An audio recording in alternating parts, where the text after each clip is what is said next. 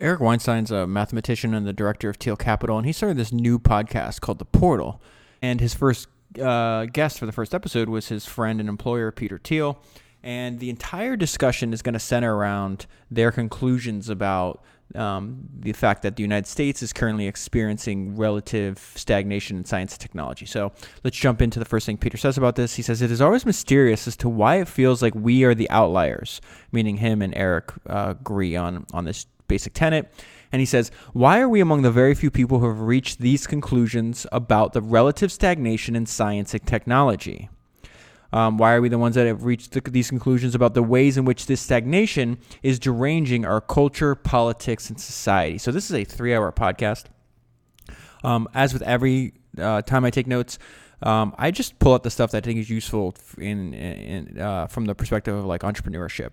They talk a lot about politics and history and war and stuff like that. I omitted most of that, and I just try to filter for things that are relative in terms of entrepreneurship. So just keep that in mind.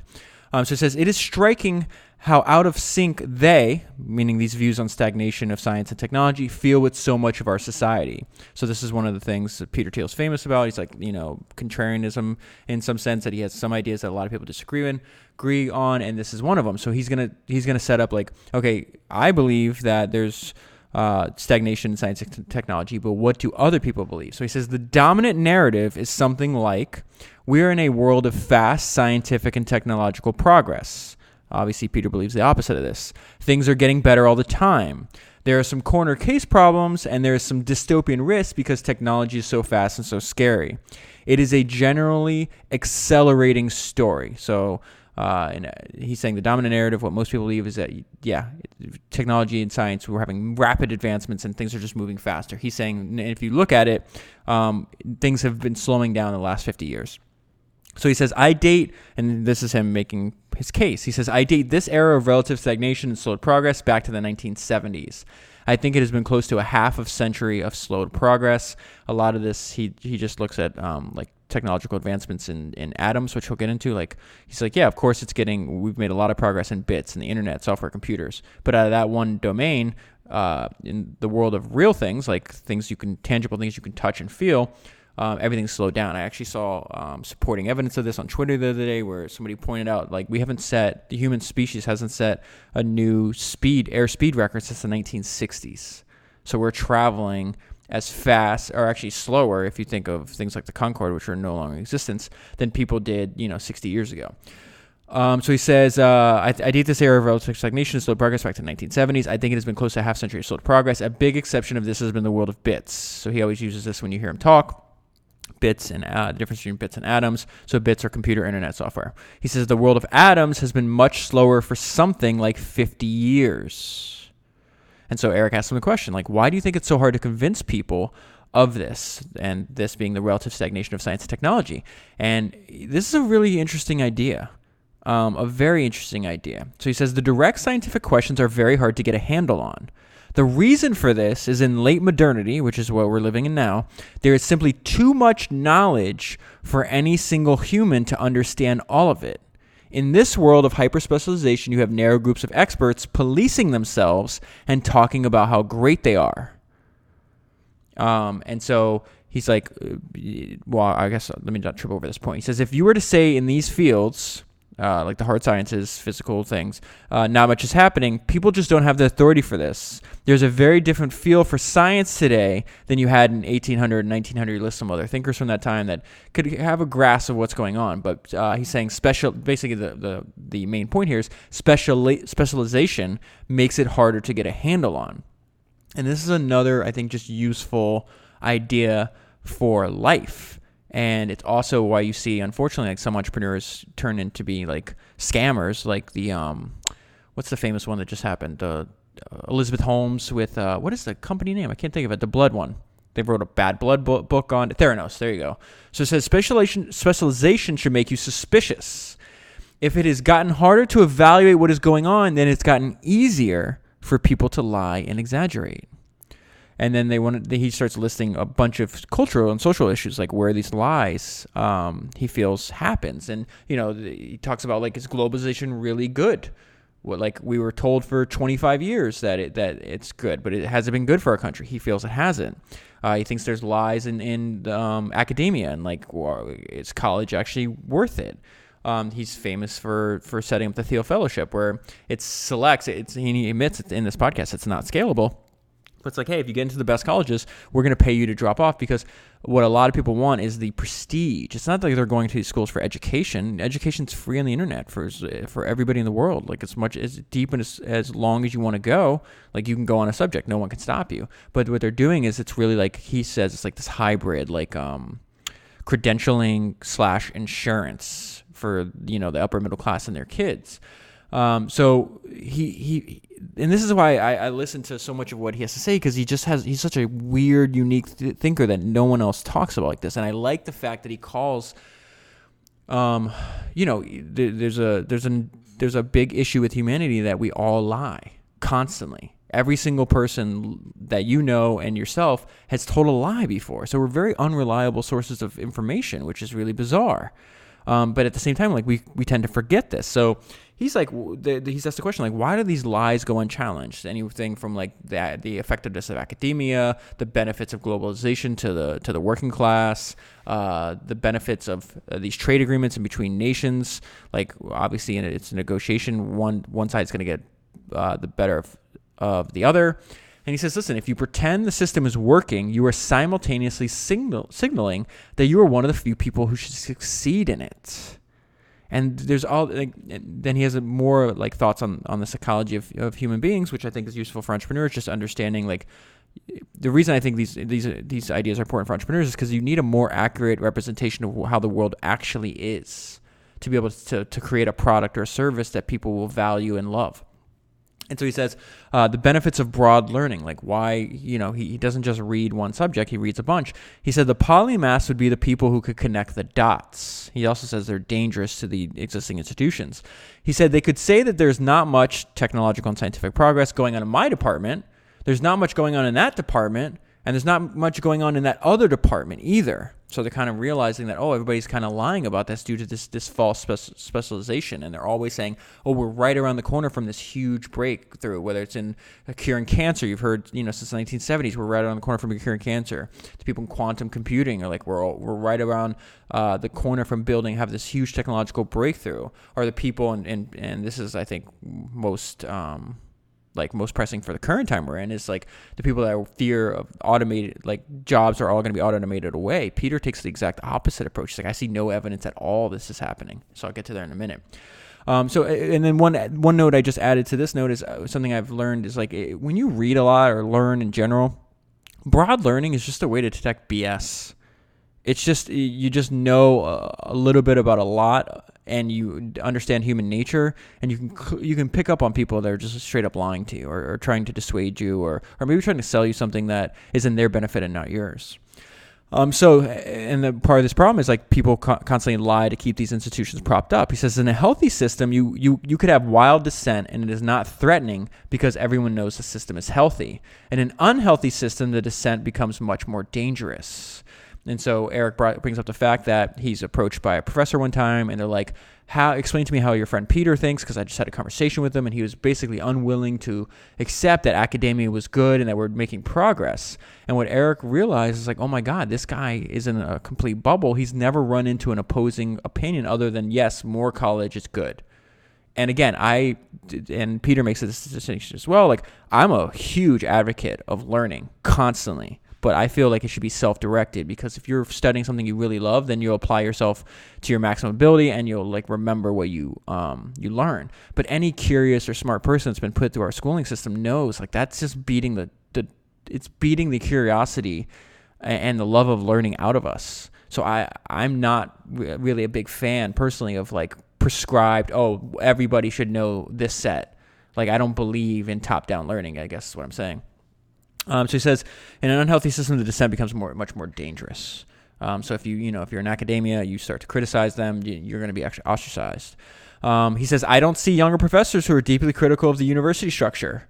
I think this is just nuts. And he says, what does the $1.6 trillion pay for? Meaning student loan debt. I think it's up to 1.7 right now.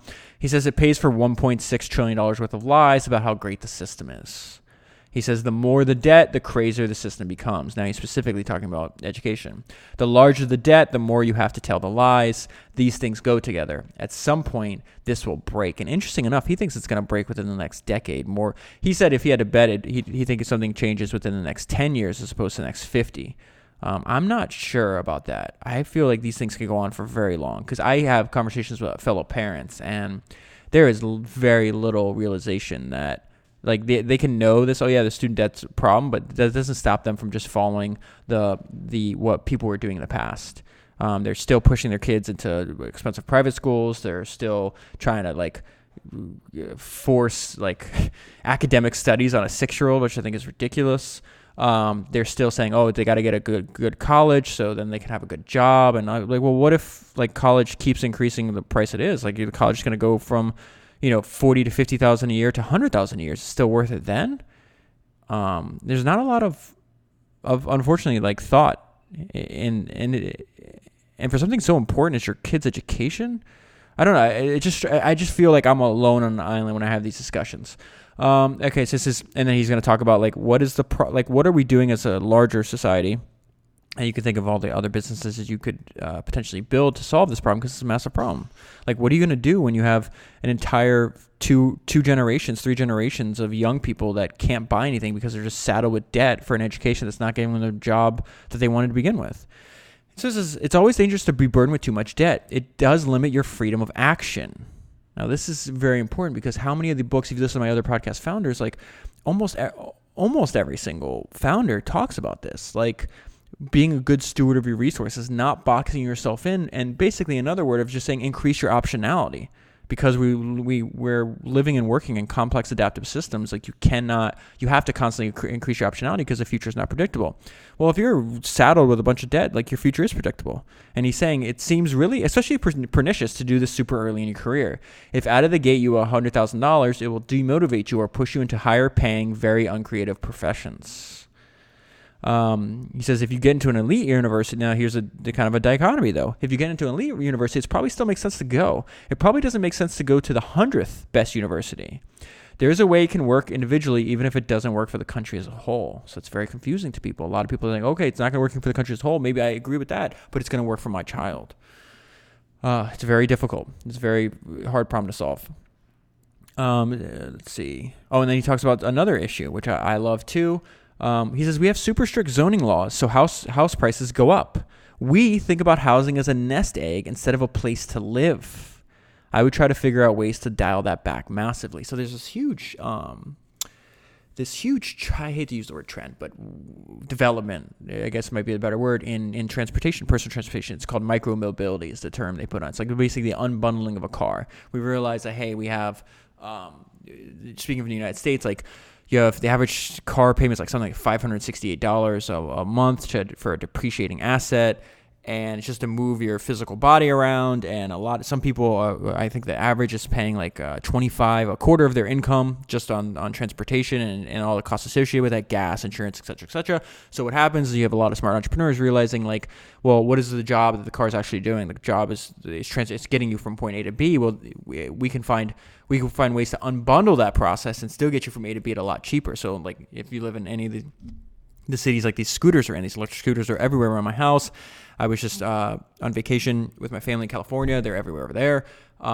And what happens is I did the math because I was like, well, let's say you can walk around a city, right, at a very brisk pace. I'm a fast walker. I'm always telling my daughters, like, we need to walk expeditiously towards our goals. But let's say you can maintain 4 miles an hour, and most people are not. Maybe 3 miles an hour. Well, these scooters are moving at 20 miles an hour. So they're literally making you be able to cover the distance in a city 4 or 5x faster than you could just walking, and even much faster in places with heavy traffic than you could in a car. Well, I think the same thing is going to wind up happening in housing. I'm just not sure how. And I've seen other people attack it from different other ways, but this is a huge problem that he's talking about. It's like, listen, housing is shelter. It should be treated like a product like everything else. In America and a few other countries, I don't have the data in front of me, but I know it's not like this in every country. It's like it's treated as like an investment, and in many cases, like the largest investment a person makes, and that has disastrous externalities that we're kind of living through now. So he says, then he talks about like why are like people in companies, like they play their part in propping up these broken, screwed up systems. And he calls it a form of Stockholm syndrome. And he says, listen, when you're hiring for your company, you'd want to naturally hire for people who went to a good college because you went to a good college. So he said, if you broaden the hiring, maybe that would be self-defeating for your own position. Because now you're saying, yeah, maybe I went to, the Ivy League or whatever. I'm not, obviously didn't. And you want to hire and you're like, I'm going to go find other people like me because it makes me seem better. But if somebody could do your job just as good and that person didn't go to college or went to like the 1000th best college, and I also find it dubious that we can actually rank educational institutions, but that's, I guess, for another day. I find that to be complete bullcrap. But it then that's a problem for you. This person is doing my old job, that I was trained at like Stanford or wherever you went, and they're doing it better or just as good, and they didn't even go to college, or they went to a worse college. So you're gonna avoid that because it's like what Charlie Munger tells us. Like all of life, you can just study your incentives. So he says, I think one should not underestimate how many people have a form of Stockholm syndrome here. And again, this is why these problems are so huge and it takes so long to change. This is really thought-provoking for me. He says, I don't see the automation, meaning automating all the jobs, happening at all. We've been automating for 200 plus years since the Industrial and Agricultural Revolution. So it's interesting thinking of it in terms of not something that happened with the invention of software and computers, but machines in general, anything that replaces human labor. He says most jobs today are non-tradable service sector jobs that are not easily automated. And you see all these, they touch on like what the different like political pundits want to do. And they made the point like they need to prove that it's actually happening first. We're having these solutions and you haven't proved that there's a problem yet. So I thought that was really interesting. So this is kind of, we just all accepted this problem. I did too. I was like, oh, we're screwed. Everything's going to be automated. And I'm like, well, wait a minute. Where's the evidence of that? I want to see it. So he talks about all of his ideas are about economic growth. And that's why I think everything he's talking about ties into entrepreneurship, and why I'm really an evangelist for entrepreneurship, because we're at a 40-year low for the amount of creation of new businesses. We have wages stagnating, even though we have nearly full employment. All the things we want are going down in price. All the things we need, like housing, education, healthcare, is going up in price. Like, this is a problem. So he's saying it's very hard to see how societies in Western Europe of the United States can function without growth. When the pie stops growing, it becomes a zero-sum dynamic, and the legislation process does not work. Peter thinks we need at least 3 to 4% economic growth per year to stave this off. And the reason I think entrepreneurship ties into this is because entrepreneurs they're the ones creating new companies that eventually grow.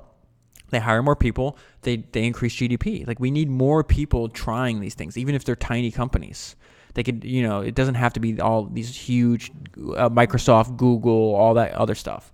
It could very well be a bunch of, and it could even be single, 1 person, 2 person, 3 person, 10, 20 people companies. We just need more entrepreneurs. He says, I think a world without growth would be much more violent, or a much more deformed world. So he talks about the reason he feels economic growth is imperative is because he studies what happens when economic growth stops, and that's when human nature takes over. And humans, like I always say, are the virtuosos of violence. You don't become an apex predator on a planet where 99.99% of all living species have been rendered extinct without being extremely skilled at violence. And so he talks about that. He thinks violence is a huge problem. So a lot of this, he focuses on trying to grow GDP so he can have a reduction of violence. That is a very, very unique and interesting point, and very astute from my perspective as well. So that's what he's saying. A world without growth is much more violent and much more deformed. And then he talks about this. Another thing he believes that other people don't. He says people generally don't think about the problem of violence as quite essential as I think it is. I think it's a deep problem on a human level. There's a lot of room for violent conflict in human societies. There are a lot of different traditions where human beings are, if not evil, they are dangerous. And then, so that's his opinion. Now he's going to contrast that with what normal people, regular people think. He says there's a bias in late modernity that humans are by nature good. They are by nature peaceful. That is not the norm, meaning the norm in our human existence. If you go back and study like the behavior between people. People don't believe it, meaning violence, is that deep of a problem. He does. So then he gets to the point where he's talking a lot about Rene Girard's theory that influences a lot of his thinking. His book that Peter recommends is actually sitting right next to me. It's called Things Hidden Since the Foundation of the World. And he says, this is Peter on Rene Girard's theory. It's a theory about human psychology as deeply mimetic, meaning you copy other people, you imitate people. It's how you learned your parents' language. You also imitate desire. And when two humans desire the same thing, that can lead to conflict. And that conflict usually results, if it's not resolved peacefully, it's resolved by violence. That violence is the lowest common denominator of human conflict. There are all sorts of mimesis that can lead to mass violence and insanity. It's both what enables human culture to function, but it's quite dangerous. And then Peter realized how big of a problem it was because he was engaged in mimesis. And he's like, I've been hyper-tracked. I went to Stanford undergrad, Stanford Law School. Then I got hired by a really fancy Manhattan law firm. This is nothing he actually chose for himself. It's just what other people thought he should do, and he didn't question it. Then he starts having these thoughts, like, why am I at Stanford? Why am I doing all the things I'm doing? I think that's important to everybody listening to this. Like, just sit down and, like, pause. It's really easy to go through life.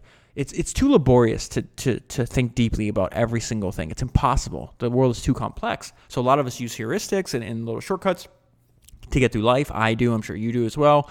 But this is very valuable. And there's been times in my life where I'm like, I am unhappy about something. I can't figure out why. And usually it's because I've just been papering over thoughts and haven't been stopped and thought. So just sit there and be like, why am I doing the things that I'm doing? Is it really me that wants to do this? Is it my parents that tell me what to do? Is it my friends? Is it this person I see on Instagram or on YouTube? Like, where is this desire coming from? And it's very, very difficult to answer that question. It's not an easy question. And then he just talks about in general, like this mimetic theory. It's a prism through which one can look at a lot of things that I found to be quite helpful. And then I'll end on this, and I would just say, like, again, I think this podcast, I would listen to it 3 times. That's why I wanted to send this out yesterday, but I just wanted to really make sure I understood what he was saying. Because it's a very unusual thinker, and that obviously doesn't mean like anything. Like, I don't need to agree with everything they say. I just like people that, like, make me stop. Like, wait a minute, have I actually thought about this? Like, I don't know if I have. So he says, one of the challenges in resetting science and technology in the 21st century, meaning getting it to accelerate again, is how do we tell a story that motivates sacrifice, incredibly hard work, and deferred gratification, and a story that is not intrinsically violent.